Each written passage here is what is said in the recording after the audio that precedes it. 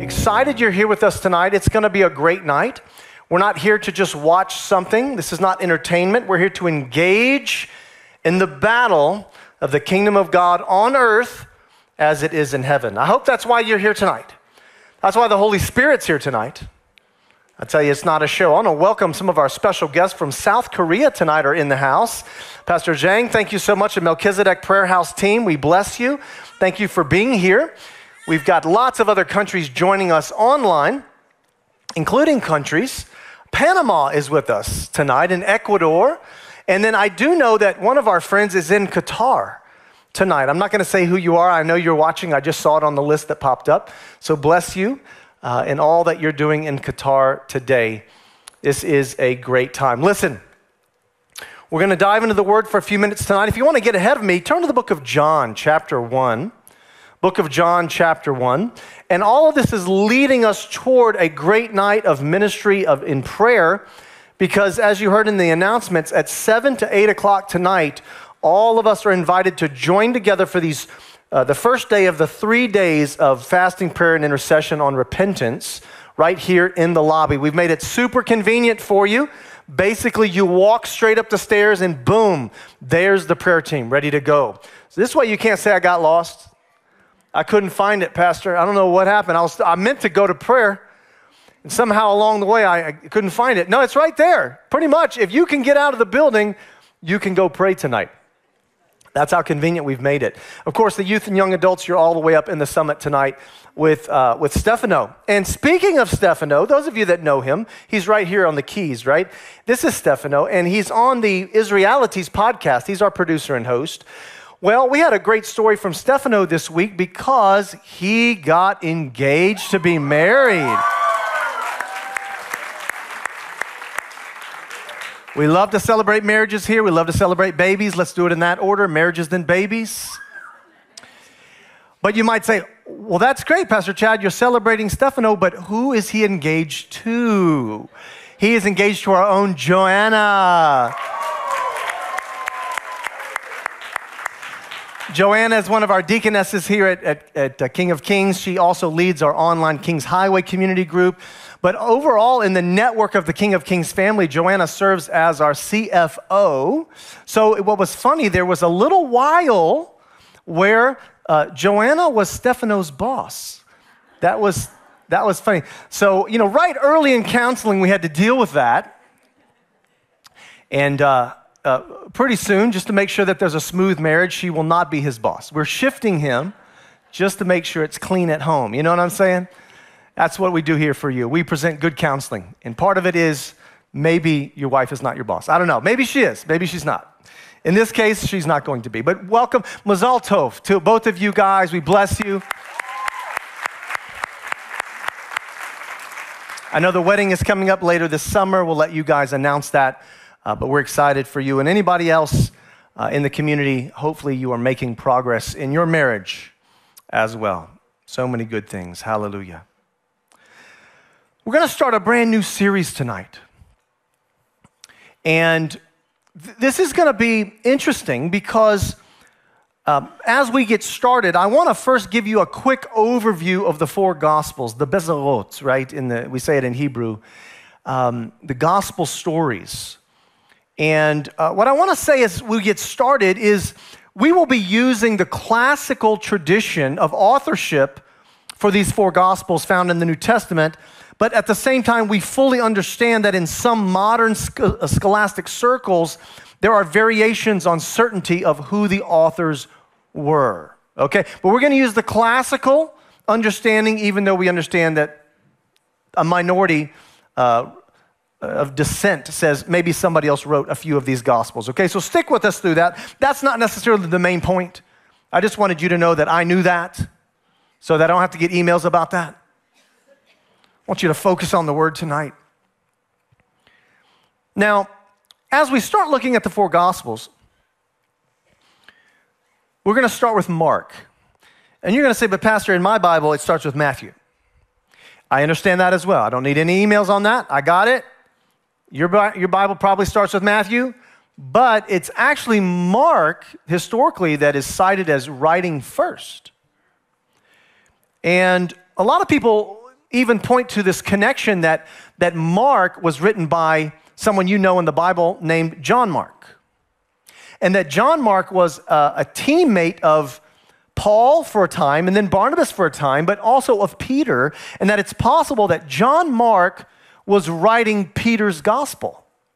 Whether Peter quoted it to him or he collected the sermons or listened and wrote down notes of Peter as they traveled together, we don't know exactly how he compiled it, but it could be that John Mark is writing Peter's gospel. We put them together in Acts chapter 12, verse 11. Look at this. Then Peter came to himself. Remember, Peter was miraculously set free from prison. It says, then Peter came to himself and said, now I know without a doubt that the Lord has sent his angel and rescued me from Herod's clutches and from everything the Jewish people were hoping would happen.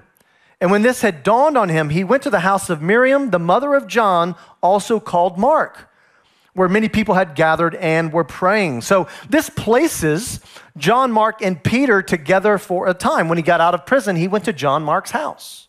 So we know they had a deep relationship. We also see them together again in 1 Peter chapter 5:13. It says, she who is in Babylon, chosen together with you, sends her greetings, and so does my son Mark. So again, we have Peter and John Mark having a really in-depth relationship over a long period of time. It could be that the Gospel of Mark is John Mark writing Peter's gospel. Now, scholars are not unified on this, whether John Mark is the author or not. There's several Johns throughout the Bible, as you know. But we do find three very early Christian fathers, fathers of faith, who pointed at John Mark and said, we believe he's the most likely. Papias he's a bishop in Hierapolis, which is now located in modern Turkey, and he authored this work called the Exposition of Dominical Oracles in 120 AD. And it was in his oracle that he said it was John Mark, writing on behalf of Peter. So that's a pretty early description, right? If you're saying how many decades after, well, it's believed that John Mark wrote, or the Gospel of Mark was written between 55 and 70 AD. But before all the way through 70 AD, because he doesn't mention the destruction of the temple yet. So it's probably between 55 and 70, and then as early as 120, you have another Christian father says it was John Mark. So that's pretty early on as a confirmation. But there's others. Irenaeus writes in 185 that he believes it was John Mark also. And then Eusebius in 325 quotes Papias, and he says, I believe it was also John Mark on behalf of Peter. So we're going to go with that as the classical tradition. Seemingly, this was the first gospel written. And then you get the book of Matthew. Now, Matthew was a disciple of Yeshua. We know he's a tax collector. He was one of the 12. And he wrote the second gospel. But it seems like he used Mark's gospel as a structural foundation. But what he adds to that is he adds the destruction of the temple. He mentions that. So it's most likely that Matthew writes after Mark, but after the destruction of the temple. That's why he can bring that into his writing. So now it helps the timeline fill out a little bit more. What's unique about Matthew is what he emphasizes.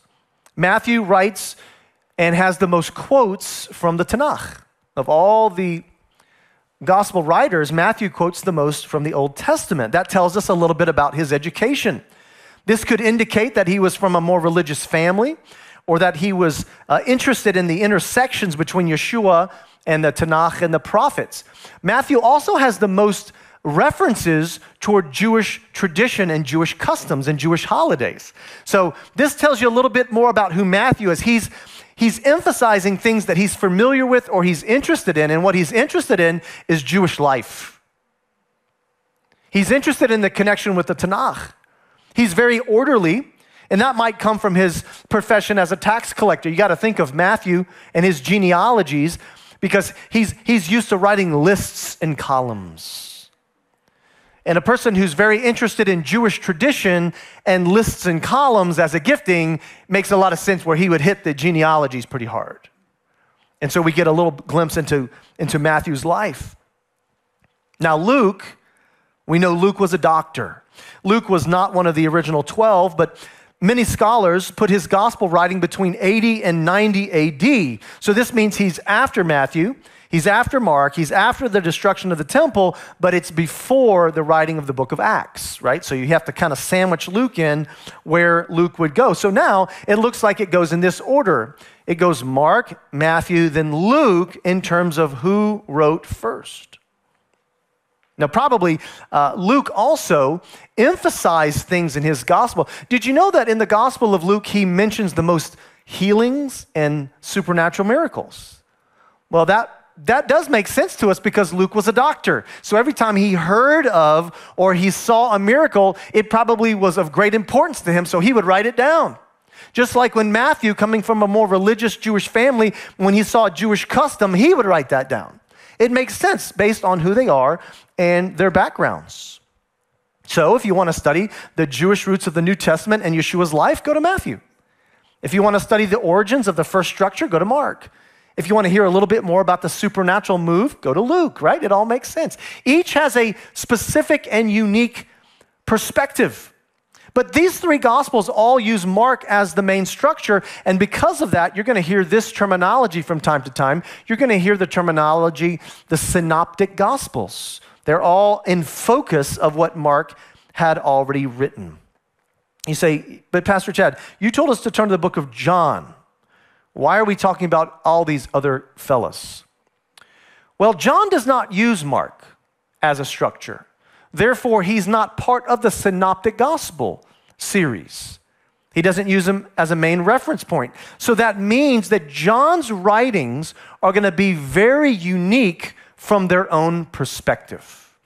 So when you start to line up, you can look this up online. You can see charts of how Matthew, Mark, and Luke all have similar stories and when they come in the storyline, and they're pretty well lined up. And then you see John is like off by himself. And there's a reason for that. Because John also appears to have waited the longest to write his gospel, probably indicating that he was older by the time he wrote everything down. We position John on the timeline between 90 and 100 AD. So this is quite a bit later than all the other gospel writers. So John, being older, waiting the longest, not using Mark as a reference, means the book of John is very unique. And so we've entitled this series, Uniquely John. And we're going to focus on areas that John felt was very important to emphasize that the other gospel writers did not necessarily emphasize. Why would we do that? Because John has waited longer.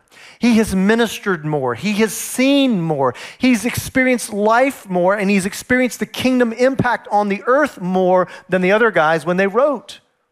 And he's had a chance to read all of their writings, which means John gets a chance to fill in the gaps for what he thinks the other authors might have missed.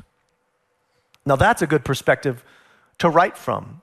On the one hand, you could say it's a little bit more of a mature position. And on the other hand, you can say it's the gospel that rounds everything out. It's making sure it fills in all of the other gaps that he feels might have been missed. What did he choose to emphasize? We want to focus on these passages and these accounts in this series called Uniquely John. Now, if a story can be found in all of the gospels, probably we're not going to stop and spend much time on that because you can get more details from the other gospel writers. There may be a time or two where we do compare the stories, because in comparing the stories, we might find out something that John put in the story that the other ones had left out. So this is what we're going to do over the next several weeks. It's going to be a fun series. Hopefully you'll join us in the study. So where should we begin? Well, obviously in the beginning. John chapter 1. You might say, I'm curious, what did John start with? Well, first let's look at the other gospel writers. What did they start with? Matthew. He begins his gospel with the genealogy of Yeshua from Abraham through David and all the way to Joseph and Miriam. Why? Because he comes from a religious background. That's very important to him, and he's probably very familiar with all of the genealogical lists that were kept safe at the temple. That's where you kept them, by the way, Remember, when you go to have your son circumcised or you have the mom purified on day 40 or day 60, depending on boy or girl, they have to register the name of the baby with the family, with the clan, with the tribe. And it was at the temple where all of these records were kept. That's why it was such a devastating loss when the temple was destroyed and we lost all of the family lines. God will restore those. Amen. But Matthew starts with this list. The genealogy is important to him. He writes about the relationship of Joseph and Miriam, Joseph and Mary, and the miracle conception and the birth of Yeshua. So that's kind of where he starts. He goes genealogy, and then he goes the miracle conception, birth of Yeshua. That's Matthew. Well, Mark begins his gospel with a prophecy. A little bit different than Matthew. He begins with the prophecy. It's actually two prophecies, one from Malachi and one from Isaiah.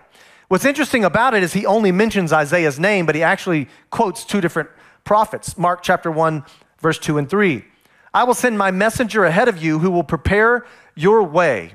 A voice of one calling in the wilderness, prepare the way of the Lord, make straight paths for him.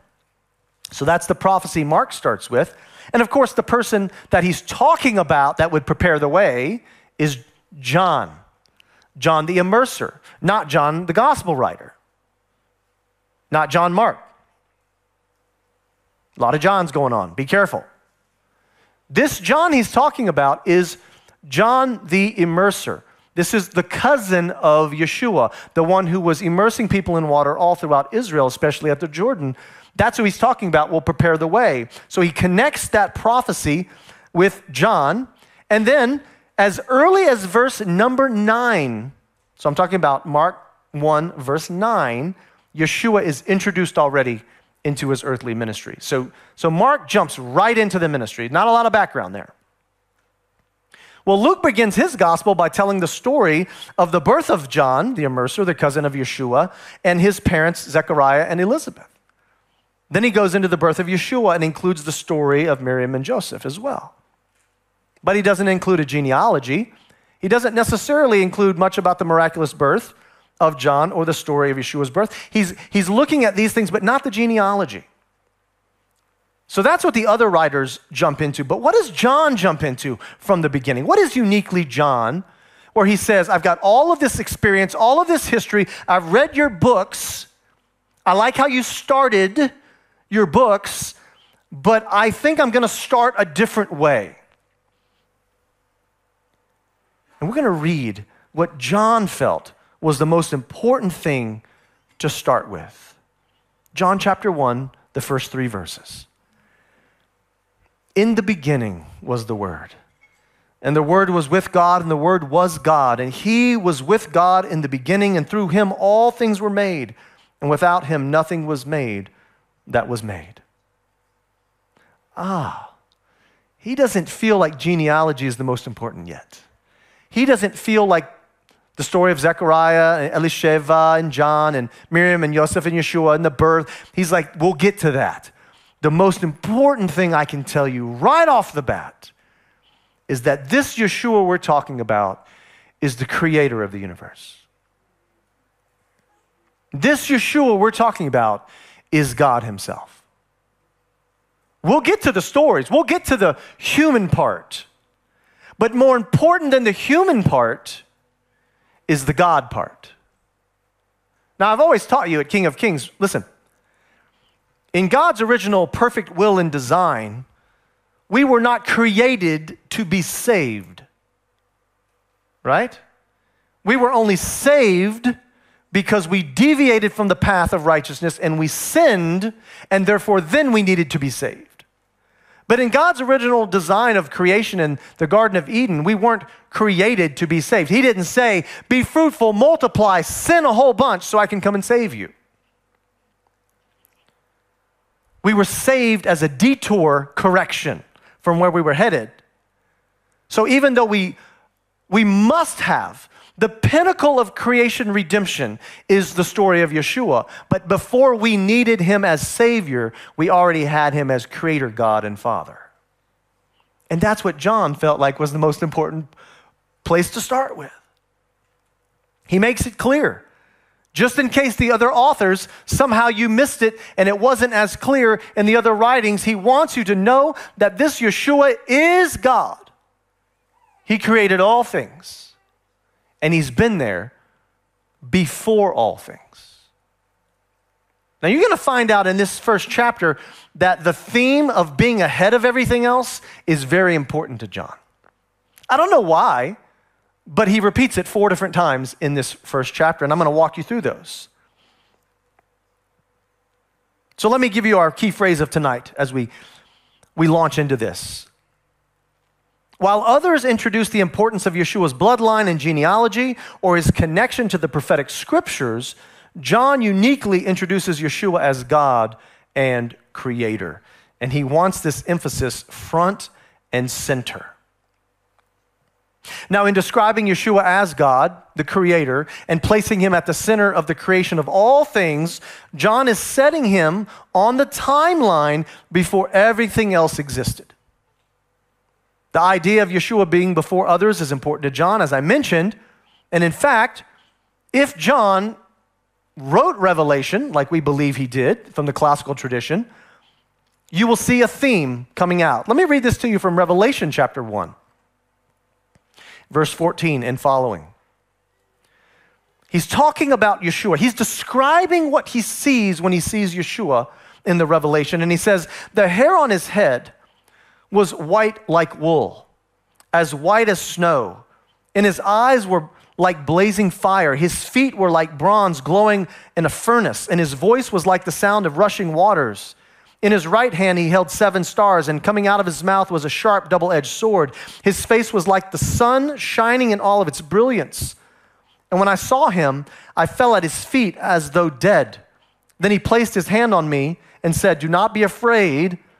I am the first and the last. I am the living one. I was dead, and now look, I'm alive forever and ever. I hold the keys of hell and death and Hades. So now there's no question who John saw. You say, well, I don't know. Was he talking about a different version of God? Was he talking about a different expression of God? No, it's Yeshua, because Yeshua says, hey, just to make it clear, I was dead, and now I'm alive. So I'm Yeshua, that's me, the one you know. And by the way, I was the first before all things. This is important to John. John hits that theme over and over because I think he's wanting us to make sure that we set the foundation right for everything else we're going to learn about Yeshua. He's a great rabbi. He's a prophet. He's the Savior. He's a healer. He's a provider. He's a redeemer. He's a reconciler. He's all these wonderful things. But before he was all of that, he was Creator God. And John needs us to understand that. I am the first and the last. I was dead. I am alive. But I also like this passage from Revelation 1 because it says about Yeshua, you might be thinking that I might want to focus on his hair, but I don't want to focus on his hair. I want to focus on his shining like brilliance. And I like that because remember, we talk about the creation story that in the beginning, God created the heavens and the earth. And it says, let there be light, and there was light. But the sun wasn't created until day number 4. So the light that we saw at creation when Yeshua showed up was the own brilliance from his face. That's what it says right here. And when I saw him, I fell at his feet as though dead. Right? His face was like the sun shining in all of its brilliance. That is what happened on creation day number 1. Yeshua basically showed up to a dark world covered in water and darkness. And when his face showed up, it shone like the sun. And that's where we get that phrase, let there be light. It wasn't from the sun that was created in the sky. That was later. And we love this passage because it links us to Yeshua being right there at the beginning of creation, him being ahead of all things. And this kind of description of Yeshua in the future seems to match the description also that Daniel had from his vision of Yeshua that he saw in the past. So you see a present Yeshua, the one John knew on earth. You see a future Yeshua, the one John saw in the Revelation. And then you see the vision of what Daniel saw in the past of Yeshua being in the future. I feel like you can make a movie about that. Daniel chapter 7, verse 9. As I looked, thrones were set in place, and the Ancient of Days took his seat. Woo! That's a good visual right there. The Ancient of Days. Remember, he called himself the first and the last. I was there at the beginning. I'm the one that shone light into the universe. You see, the Ancient of Days took his seat. His clothing was as white as snow. Well, we've heard that before. The hair on his head was like white like wool. Well, we've heard that before. So it's got to be the same one. And his throne was flaming with fire. We've heard that before.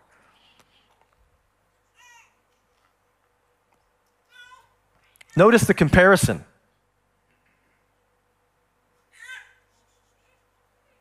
That we're making here between what John saw and what Daniel saw, and how closely they are related to seeing Yeshua. And in both testaments about him, what does Yeshua say about himself?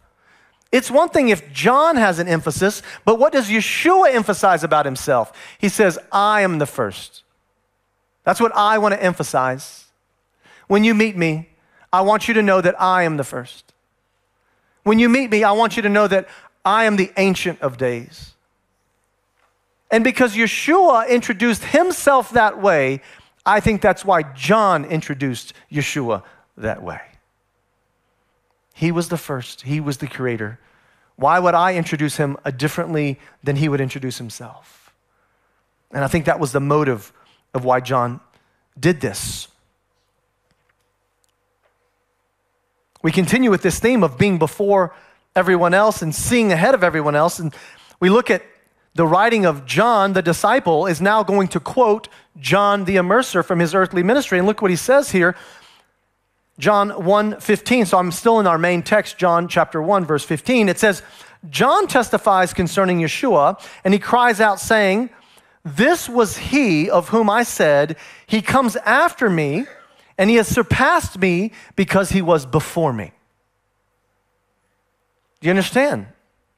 That when John the Baptist, I'm calling him John the Immerser for Jewish sensitive language.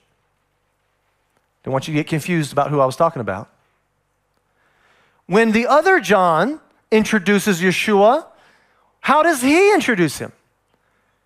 He says, this is the great one. This is the Lamb of God. He'll take away the sin of the world. He will surpass me because he was before me. Now on earth, that's not true, right? We go back to Matthew's genealogy. We go back to the timeline of Mark and Luke. We find out that John, the cousin of Yeshua, was actually born 6 months before Yeshua. So from an earthly physical perspective, that's not true. So he's clearly not talking about them as a babies. What John is talking about is Yeshua was the Ancient of Days. He's the first and the last. I'm here now, and he was before me. And you can see that now Yeshua introduces himself that way. John the disciple introduces him that way. And John the Immerser introduces him that way. Something about this God wants you to know tonight. I was before all things. I was before the prophets. I was before the fathers and mothers. I was before the Torah. I was before the earth.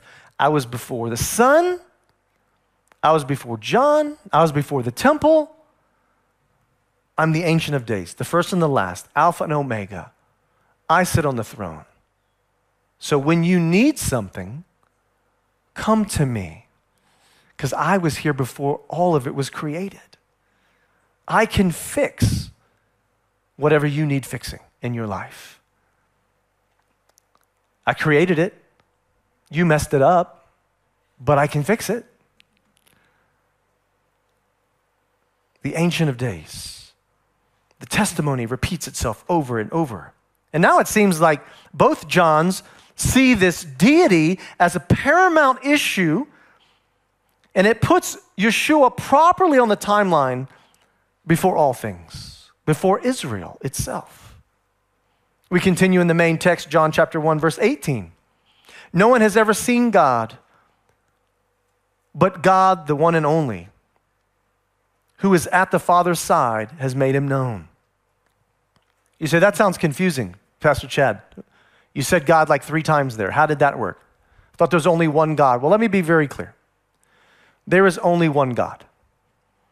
So if you're listening tonight, in the house, online, if you're watching on the archives, especially if you're in the religious Jewish community, and you have ever heard that people that believe in Yeshua believe in 3 gods, we do not. I'm setting you straight. That's a lie. We do not believe in 3 gods.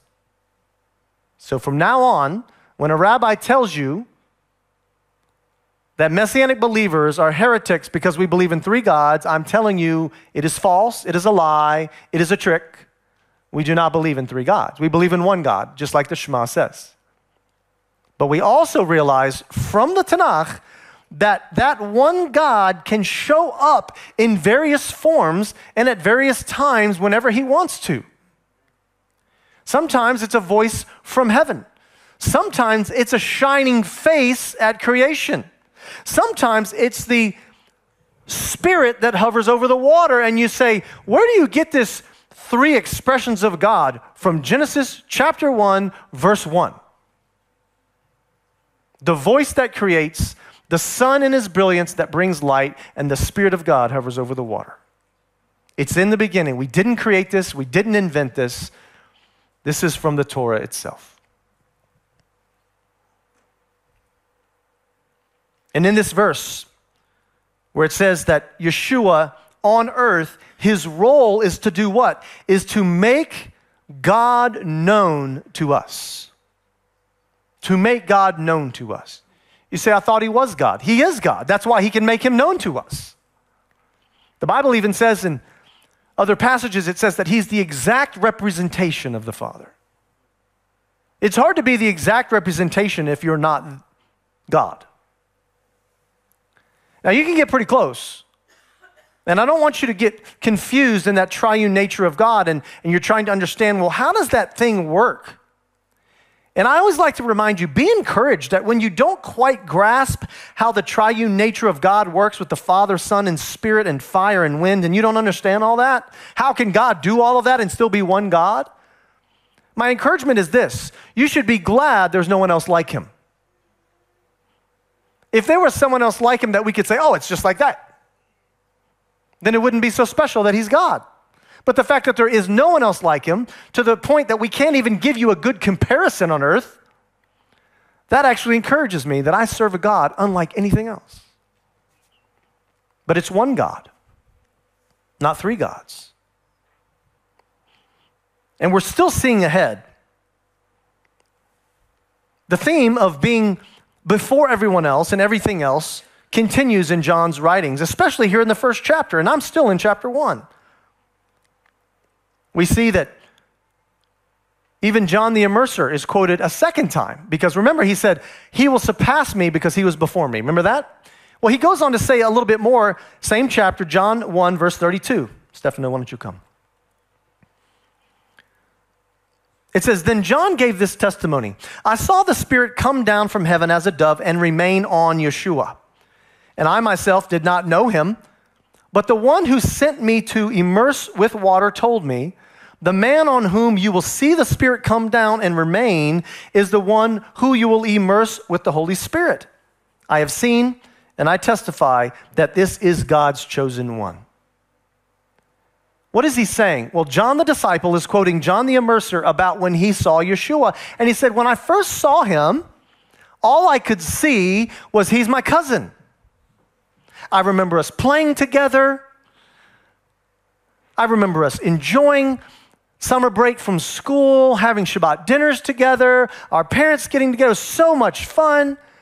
And when he came walking toward me, I thought, there's cousin Yeshua, welcome. I didn't know who he was. And then the Holy Spirit told me ahead of time. He told me I would see something before, and the Holy Spirit came and said, I will land on him and you will know who it is. This concept John wants you to see is your confidence can be in Yeshua because he was before everything.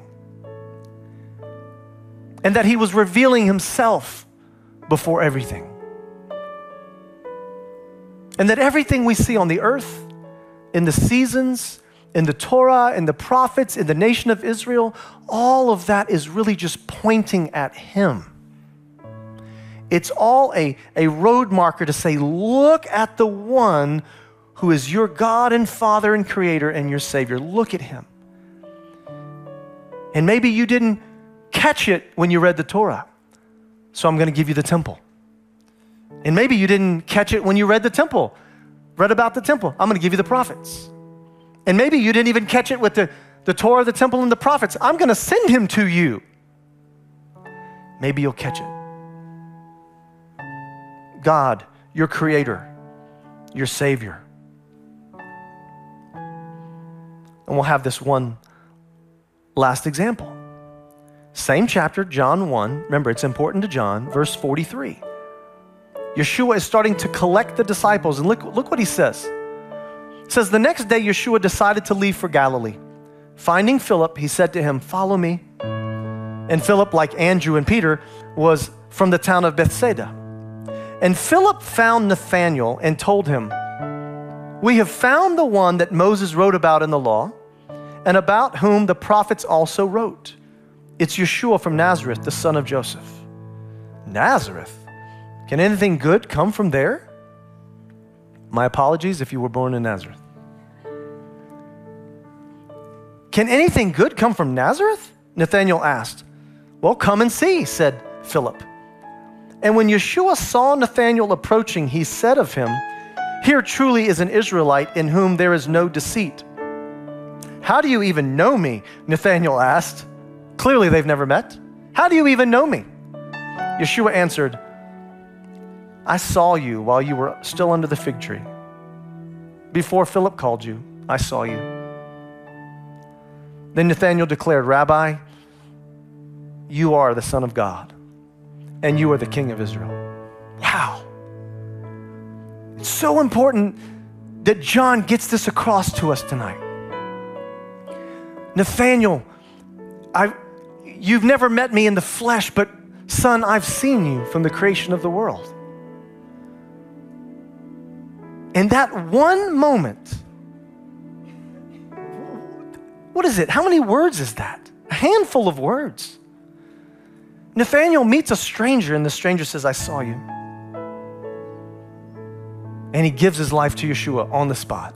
You, Rabbi, are the King of Israel. Because you saw me. Because you were before John. In the temple and Israel and the prophets and the patriarchs, the earth itself.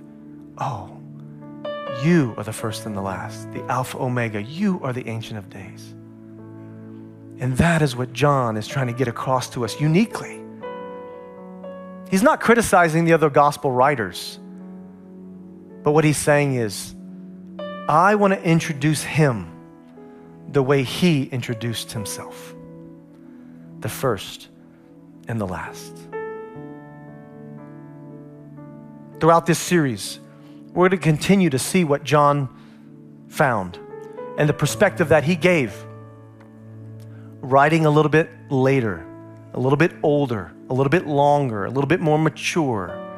And we're going to find some nuggets of gold in his gospel.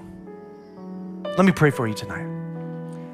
Father, please help this message to sink in. We are so grateful that you are our Savior, Yeshua, that you are God in the flesh, come to save us, our Redeemer, our cleanser, our forgiver. As John said, the Lamb of God who takes away the sin of the world. We are so grateful. But the only reason that you are eligible to be those things is because you are Alpha and Omega first. You created us, giving you the authority to be our leader and our King, our Father. And the next time that we're faced with trial and tribulation, challenges and pain, disappointments and sin temptation, let us remember, Yeshua, who you are and how long you have been that. That we are not intimidated by the schemes of the evil one in this temporary world, this temporary flesh, but we will remember the eternal kingdom of God that existed long before any of the things we see. We embrace Yeshua, that your face was shining as bright as the sun when John saw you, because he saw you in a similar form when you introduced yourself at the creation of the world and you said, "Let there be light." And your face shone and gave the universe light. You are the light of the world. We praise you and thank you in Yeshua's name. Amen.